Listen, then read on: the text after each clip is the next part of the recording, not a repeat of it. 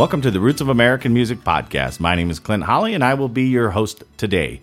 This is Season 3, Episode 4 of the Rome podcast, and we are calling this season the Akron Heritage Music Project, where we're telling the diverse history of Akron, Ohio through music, stories, and interviews. This season of the Roots of American Music podcast is being graciously funded by the Knight Foundation and the GAR Foundation. Thank you. In 1851, a former female slave named Sojourner Truth gave a speech at a women's rights convention in Akron, Ohio, that in history is now called the Ain't I a Woman speech. And this speech is largely regarded as one of the sparks that helped light the women's rights movement, eventually resulting in the passage of the 19th Amendment in 1920, giving women the right to vote. The story doesn't end there, however, because as we talk to our guests today, we learned that many African Americans don't feel the same celebratory attitude of the 100th anniversary of suffrage as many other Americans, because quite frankly, they feel like they were denied the right to vote until 1965 when the Voting Rights Act was passed. Today we talked to two very special people. Thomasita Louviere-Lagans and Sharon Mooney are both co-curators at an exhibit presented by Texas Folklife called Access Delayed, African American Suffragettes' Courageous Influence on the 19th Amendment. We initially reached out to Sharon Mooney because she created a quilt about Sojourner Truth. So we wanted to talk to her specifically a little bit about the history of Sojourner Truth, the women's rights movement, suffragettes, and the exhibit at Texas Folklife. So let's call this episode Searching for Truth, and let's jump right into our interviews with Sharon and Thomasita and learn their perspectives about the women's suffrage movement and its impact today. I am Sharon Mooney. I have been quilting, I feel like all my life, but as with most quilters, I started out sewing clothes, and then gravitated to quilting. And I would see all these beautiful quilts, and I wanted them, and I would look at the price, and I would say, oh my gosh, I will never have all the quilts I want. That's like right. So I learned how to quilt, and have just had a great appreciation for all quilts. I currently focus most of my quilts. I make quilts, of course, for my family, but I love quilts that tell a story and tell history. So I have like Bible story quilts and family history quilts, and I love educational quilts. So, and that's why I was drawn to this exhibit for the suffrage, because of the anniversary of the 19th Amendment. I was seeing a lot of quilt exhibits coming up, and none of them seemed to tell the African American perspective and their influence in the suffrage movement. And from there, you know, I was talking to Thomasita, and we were talking about what we were seeing. And she brought it up, and I was like, oh, my gosh, we're thinking the same thing. Right. And I was so excited that she was thinking that and wanting to do an exhibit also. Oh, great. Okay. Now, Thomasita, what's your involvement? Go ahead and introduce yourself. So my name is Thomasita Louviere-Lagans, and I'm here in Austin, Texas. And, just like Sharon and I met through our local quilt guild, but we actually had a friend that knew both of us, but we just hadn't met each other yet. So we met at a quilt guild meeting, and then our friendship grew from there. But like Sharon, I grew up sewing with my mother. Didn't learn how to quilt until I was older, and I saw a quilt that was $750, and I knew that I could sew it myself. And so I set on the path of, finding teachers to teach me the techniques, and, $750 plus later, and years later, I too have made quilts for my family. I've made quilts, self-portraits, just, a lot of the different techniques. But again, like Sharon said, we knew that the celebration for the 19th Amendment was coming up, and I actually had a little confusion about it because it said it gave women the right to vote. But knowing that in Texas, where, I lived, I saw my parents, every time the polls opened, it was, do you have your poll tax? And I didn't know what that was.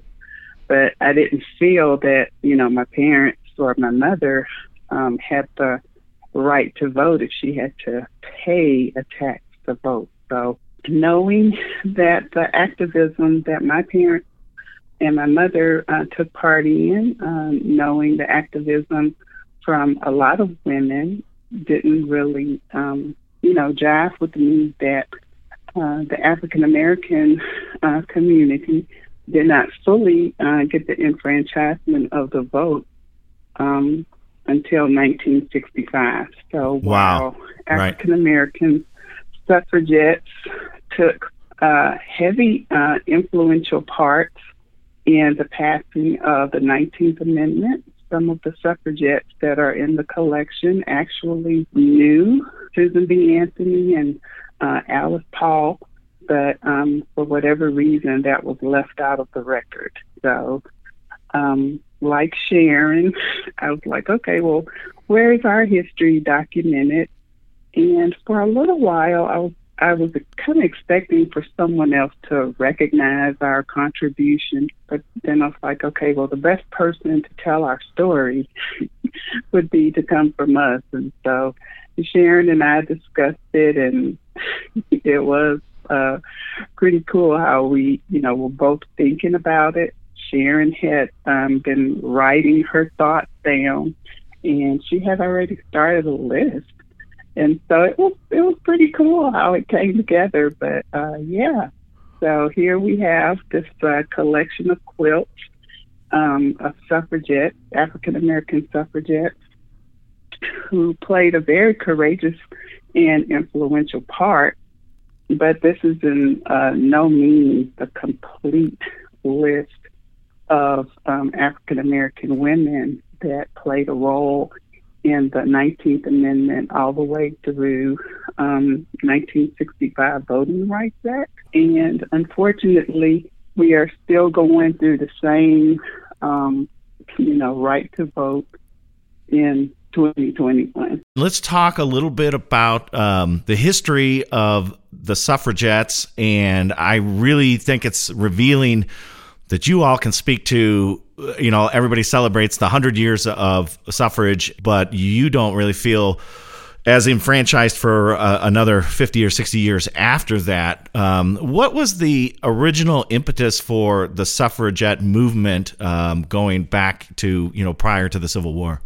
Well, I think that the original emphasis, once slavery was not legal anymore, per se, because it still was not enforced, as it should have been. Right.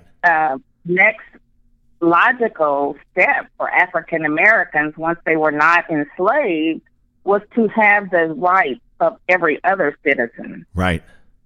And one of those, of course, is the right to vote, the right to have a say in how you live.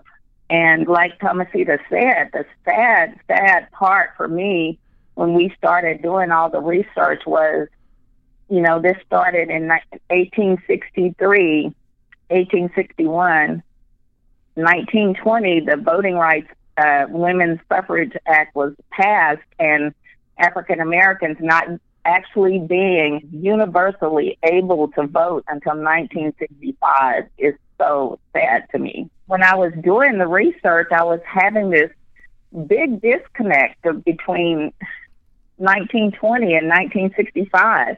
And I'm like, what happened? It could not have just been this law after law and poll taxes. And it turns out that it was, after just almost pulling my hair out and calling, history professors that I knew and things like that to talk about it. It is sad, and it's even sadder that we are still struggling with this today when it seems so simple to me. Yeah, even with, women not, having the right to vote, I think the first thing that they, tried to correct was African-American men having the right to vote. Through Reconstruction, for a little while, African American men received the right to vote. But however, women at the same time were working on getting the right to vote. And once they realized that, the black man was going to be able to vote before them, it became an issue for some of the white suffragettes. So there is a racist slant in that as well. Even though the 14th Amendment, is it the 14th Amendment, Sharon? That was on the book. Through Reconstruction, there was still an issue of the African American being franchised to vote. And so the African American women, knowing the importance of being enfranchised in their community, but also felt that if it was a woman's issue, it also affects them. Right. Now, through your research, was it apparent that the white women suffragettes were accepting of the African Americans at the time, or was there any kind of pushback, or did the African Americans have to start their own organizations, or were they widely accepted through the other organizations? Starting in 1851 with the Women's Convention in Akron, which is historically perceived as the beginning of the suffrage movement, even though things had occurred before that. Okay. Even though Sojourner Truth gave her speech at that convention, she was not really encouraged to do that. There was pushback from everywhere. I think one of the quilts talk about the naysayers and the triple threat, how African American women really had no rights. They had no rights in the home. They had no rights in public. And then you have the white women also against them, as well as the men and the general public. So they had no voice.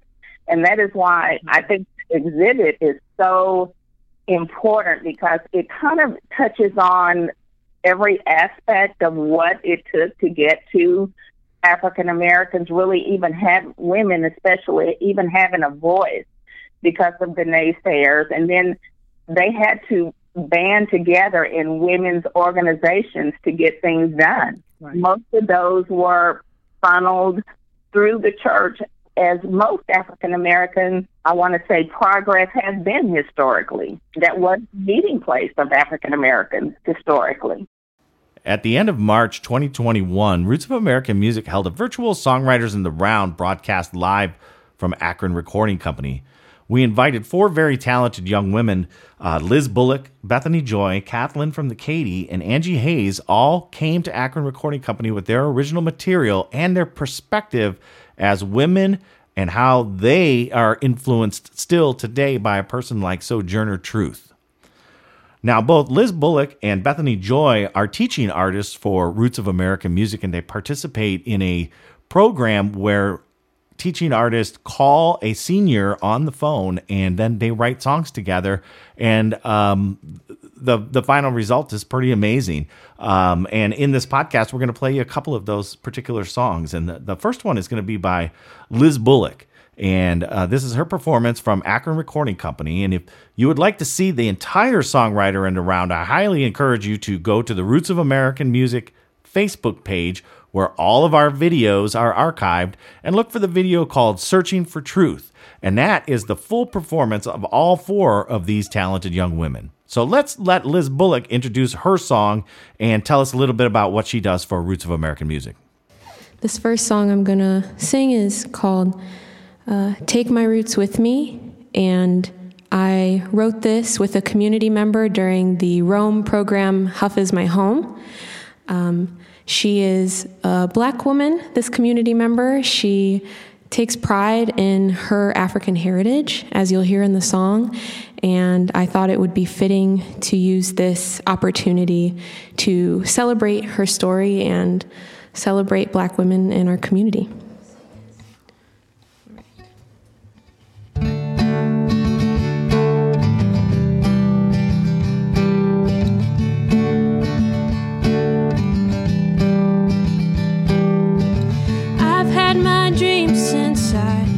Was 13, I became a nurse, and I know what it means to respect life.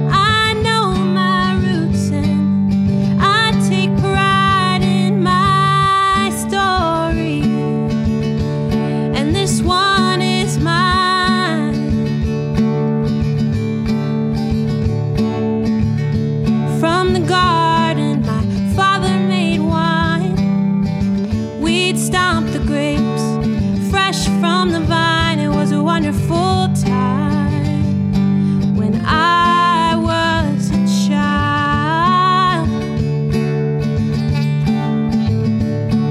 My parents came here from different states, bought this house when I was 5, and I still live here today. New things popping up all the time.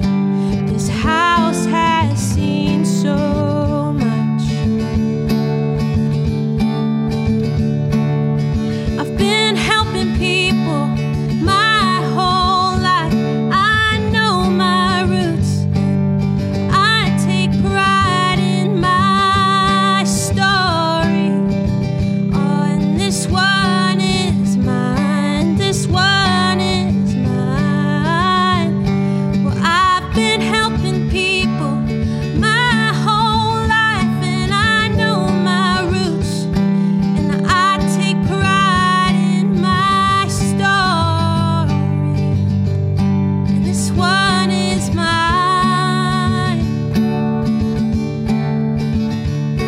I went to Africa for 21 days, and I cried when I got there and when I flew away. And I've been blessed to do what I want with my life.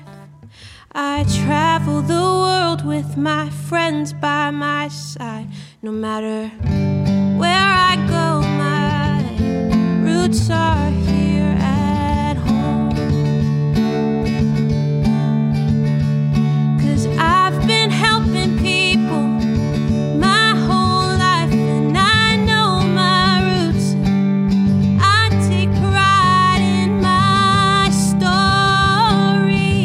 and this one is mine. This one is mine. You know, I've been helping people my whole life, and I know my roots. I take pride in my story, and this one is mine. Oh, this one is mine.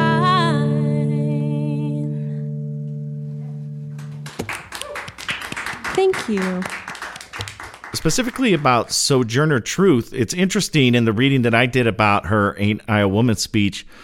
It seems like in some places it's misrepresented in terms of where that speech was occurred, and that's why we wanted to kind of put it on the record more that it occurred in Akron, Ohio. And it also seems like there was different versions circulated over time. One that was a pretty favorable version, like contemporary to her giving the speech, and then over a decade later, somebody else published another version of it that said there was pushback, people hissing in the crowd and stuff like that. Are either one of you familiar with her history? She seems like she had a very complex life. Can either one of you tell a little bit about what her life was like leading up to that speech? Sure. It even talks about in the information about the quilt that she did grow up as a slave. Mhm. And the difference, I think, in her slavery experience and the experience of most slaves is because slaves were not encouraged to learn. As a matter of fact, I think there in many states there were even laws against them learning to read and to write, to do anything other than manual labor. And she grew up, the slave household that she grew up in, is my understanding, was a Dutch slave household, and they had a different viewpoint as far as using the slave to the best ability as a person. So she was actually taught the different languages and was not prohibited from learning. So that not only was it beneficial to her later, but it was beneficial to her slave owner at the time. And I think that's the perspective that they were looking at in allowing her to learn, not the benefit that she would achieve, but the benefit that they would achieve. Right. And she was a slave in New York, correct? That was before the northern states even started outlawing slavery. Is that correct? That is correct. She was a slave in New York and in Pennsylvania, is my understanding. Because of her education at home, which was different than most slaves, the speeches really kind of speak to them, because The speech that I included in the quilt, which is the speech that was published contemporaneously to the speech that was given, it was published in 1851 by a friend of hers, an acquaintance of hers. The research that I got says that they actually collaborated on what was published in the Anti-Slavery Bugle as her speech, whereas the other version of the speech that most people think is her speech was published some maybe 12 years later, and she was not even involved in what was said in the speech or anything like that. So from reading that historical perspective of it, I felt like the contemporaneously published speech was the most accurate speech. And is that what you tried to include in your quilt then? And that is what I included in my quilt. Now, one thing to note is that in her speech, the speech that is in my quilt, she never said, "Ain't I a woman?" That was the title given to the speech. But it was never words in the speech, which is also words that are included in the second version of the speech, I think.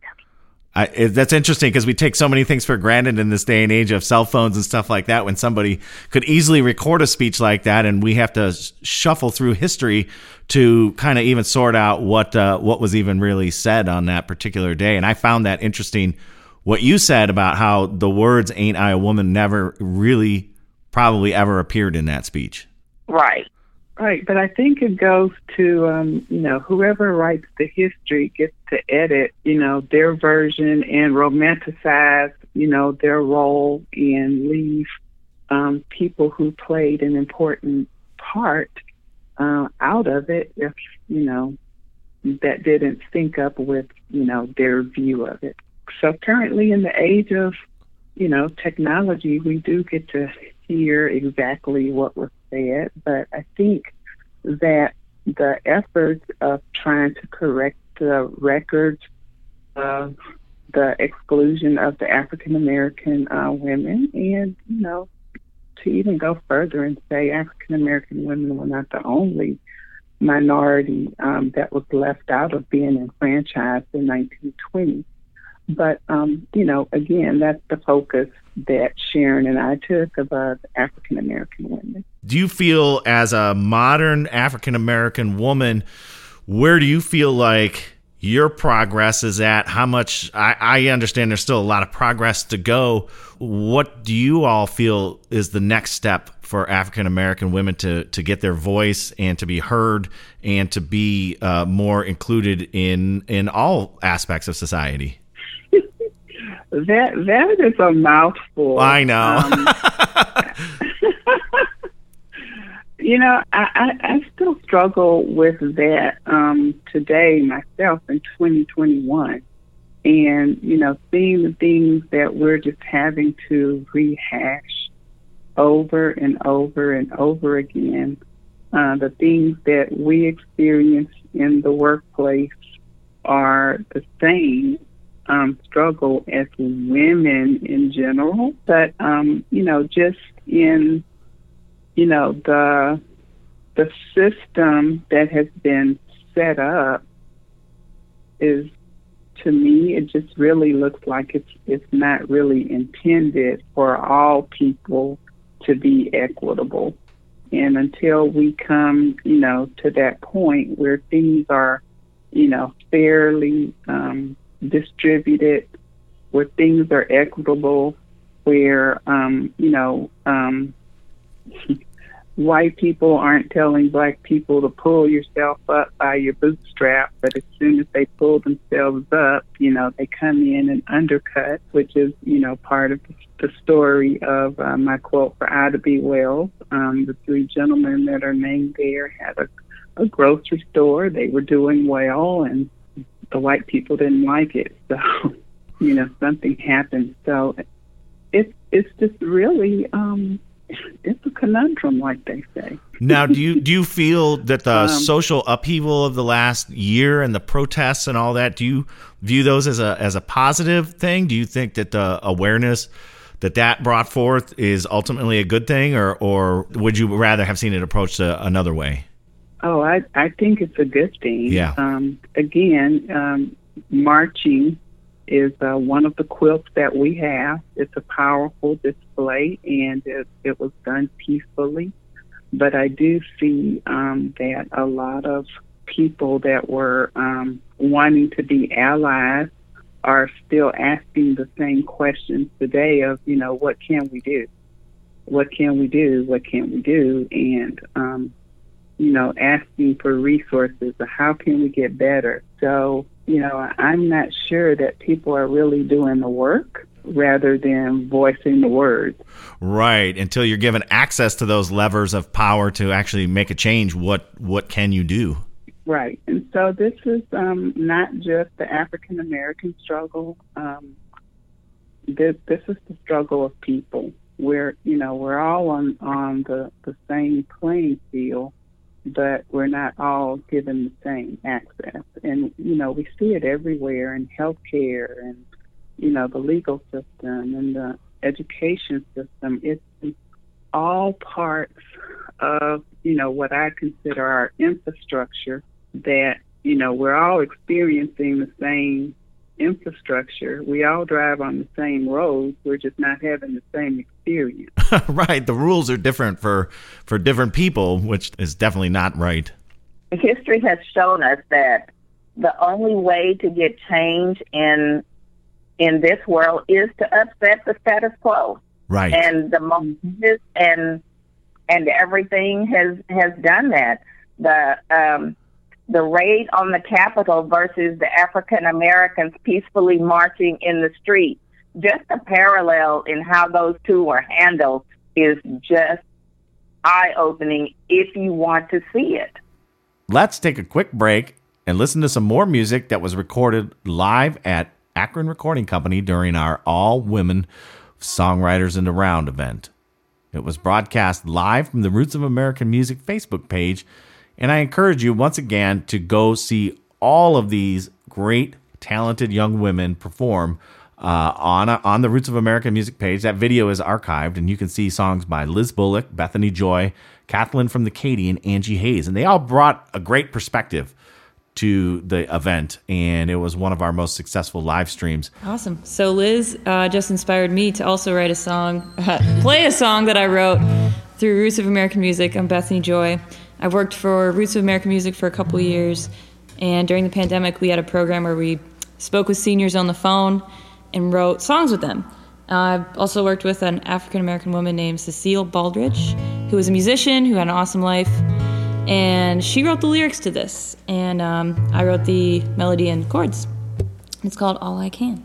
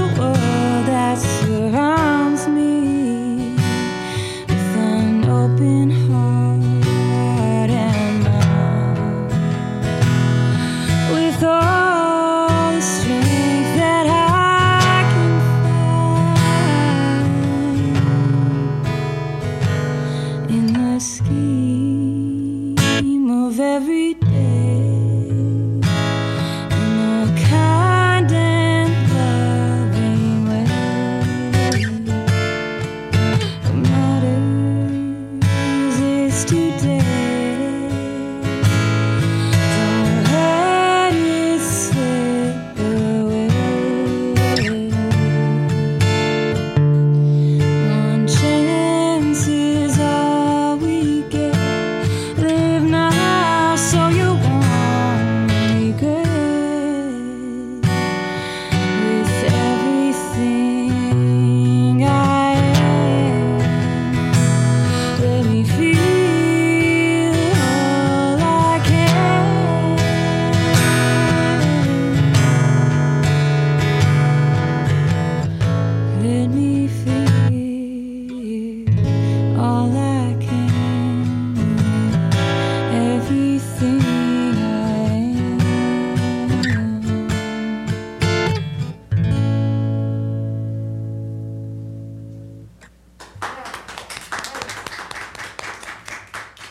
let's talk a little bit about the quilting project and how that got started. How did the project come together specifically for the Texas Folklife exhibit?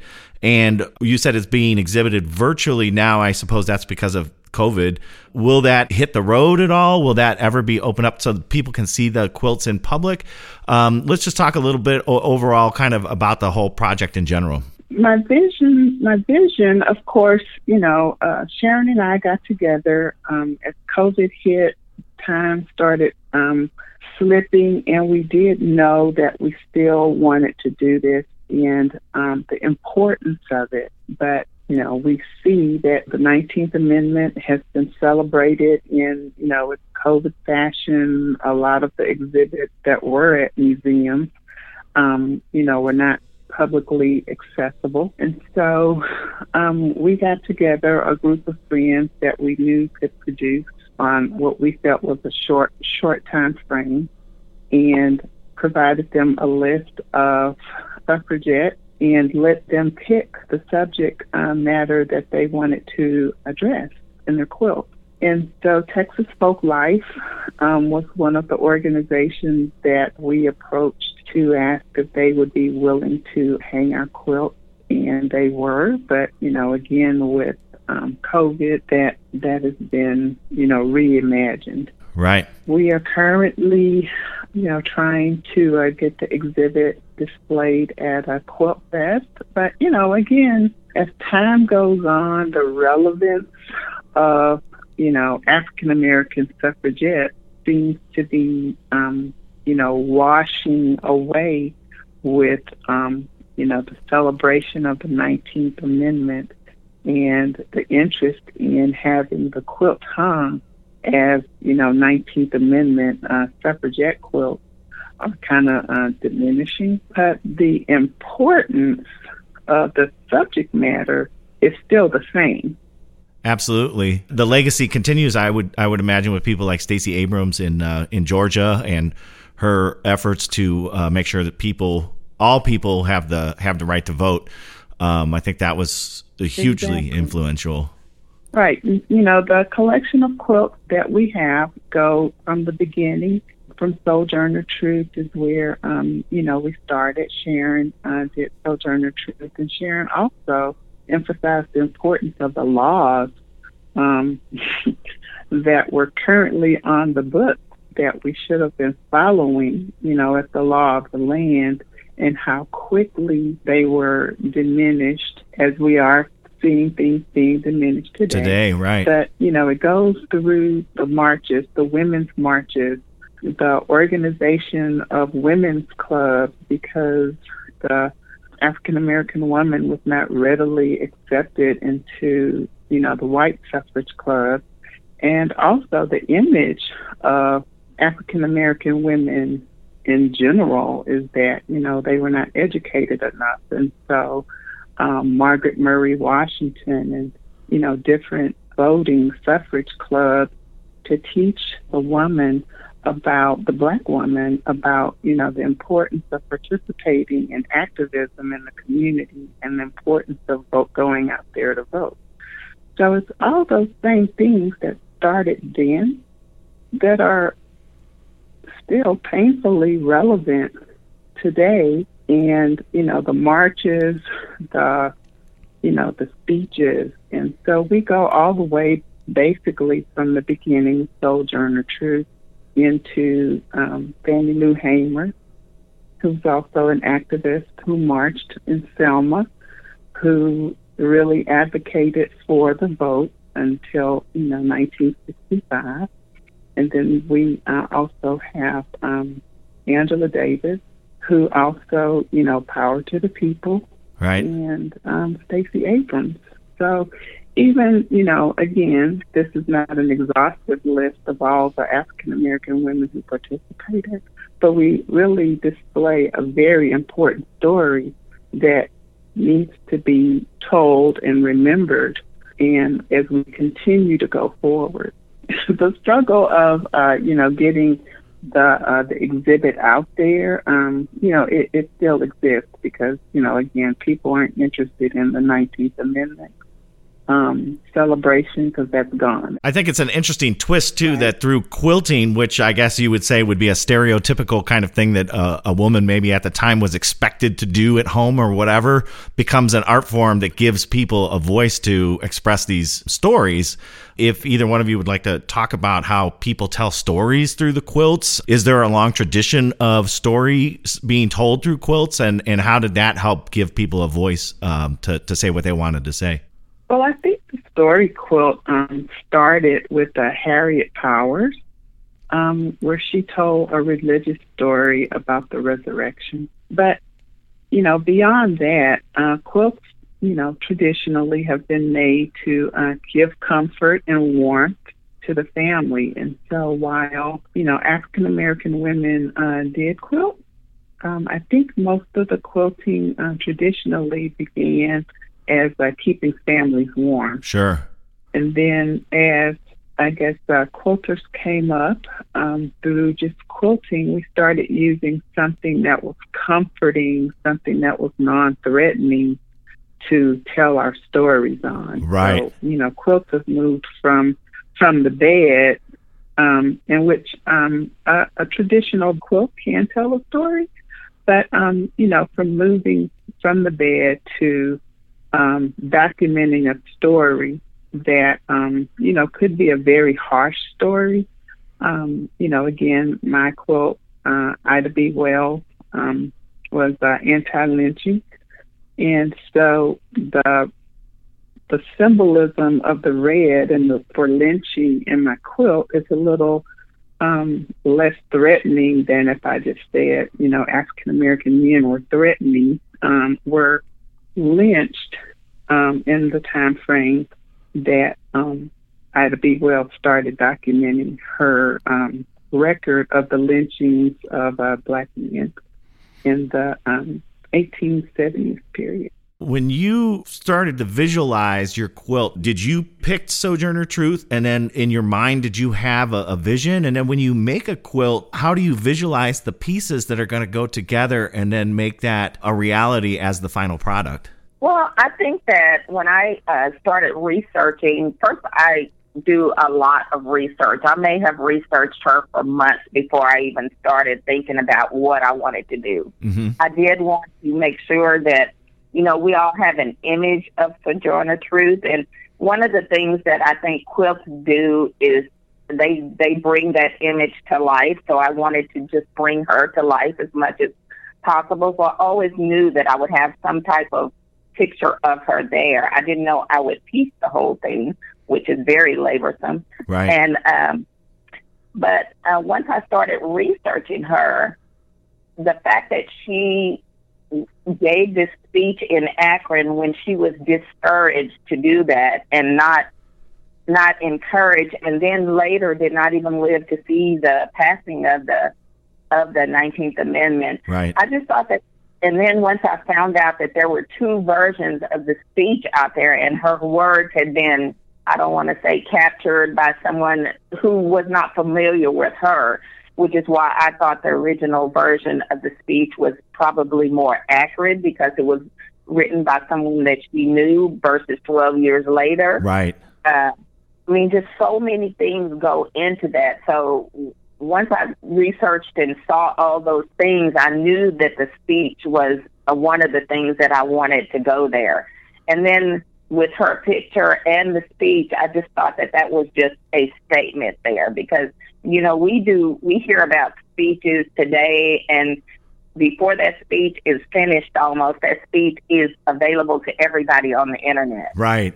And it was a different process then. And just talking about how, it even took a couple of weeks for her speech to get written and published. Right now, speeches are already written, right, and they're out there. Right. And to have someone take your words and take your speech and make it seem like you are less intelligent than you are, that just did not sit well with me, and I just needed to get that out there. Well, I think that was interesting in the reading that I did. They said that the second version cast her speech in a more southern, uneducated type of dialect, when in fact, like you said, her first language was Dutch, and she was, from New York, so she wouldn't have spoken like a Southerner at all. Right. And I just think that, I just can't say enough about how inclusive I think the exhibit is. We did not dictate what each quilter made. They made what they had a passion about. And I think it just covers the suffrage movement, the African-American suffragette perspective in so many ways. Of course, I'm still saddened by the struggle that continues. And I don't know. I don't know how we can do better. We just need to do better. That's all. I totally agree with that. Now, how many quilts are in the exhibit? I think the exhibit right now that Texas Folklife has out there has 14 quilts. 14 quilts, wow. Right. 14 quilts, not by 14 people. Some people made a couple of quilts, but okay. I think it's 14, right, Thomasita? Yeah, that's correct. So we are just excited about the exhibit, and we're excited and thankful that Texas Folklife, agreed to show this for us because we think it's educational and we think it brings light to a current relevant situation, even though it is about the 19th Amendment. And right. The situation parallels what happened then and in 1965 and then again in 2021. And that should not be happening. Right. And didn't the Supreme Court just a few years ago roll back a lot of those voting rights in certain states? They allowed the states to start dictating their own laws again. Wasn't that just a couple of years ago that happened? Several provisions of the Voting Rights Act were reversed a few years ago. And I think the idea was that those things were not occurring anymore. Well, history has shown us now that those things are still occurring. What are we going to do about it? If somebody wants to see the quilt exhibit virtually, where would they go to see the quilts? Well, virtually right now it's at TexasFolklife.org, and it's one of their articles that are there. It's like in the story map for ArcGIS, and you can click on that, and you would be able to see the artist statements and all the quilts that belong to that collection. Awesome. Right. Once you get to Texas Folklife's website, if you would click on their event calendar, they will have 3 pictures there on that page, and the third one with the gold and purple, which is the colors of the suffragette movement. The African American suffragettes movement. If you would click on that icon, it would take you to the exhibit page. Well, there you have it. Another great episode of the Akron Heritage Music Project.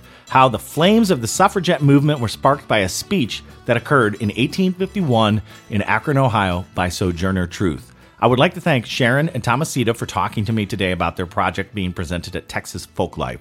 Texas Folklife is a statewide nonprofit organization dedicated to preserving and presenting the diverse cultures and living heritage of the Lone Star State. The virtual quilting exhibit, Access Delayed, African American Suffragettes' Courageous Influence on the 19th Amendment, as well as information about other ongoing Texas Folklife programs, are now available at texasfolklife.org. I would also like to thank Roots of American Music, the Knight Foundation, the GAR Foundation. I would like to thank Mike Fanos for editing help and Dave Polster for mastering these podcasts. You heard from both Bethany Joy and Liz Bullock about the work that they do with Roots of American Music, and that program is just one of many outreaches to the community that Roots of American Music participates in. So if you feel like these align with how you feel free to visit www.rootsofamericanmusic.org and make a donation. Help these programs continue into the future. So until the next episode, when we tell the story of post-World War II music in Akron, have a great day, and we'll see you next time.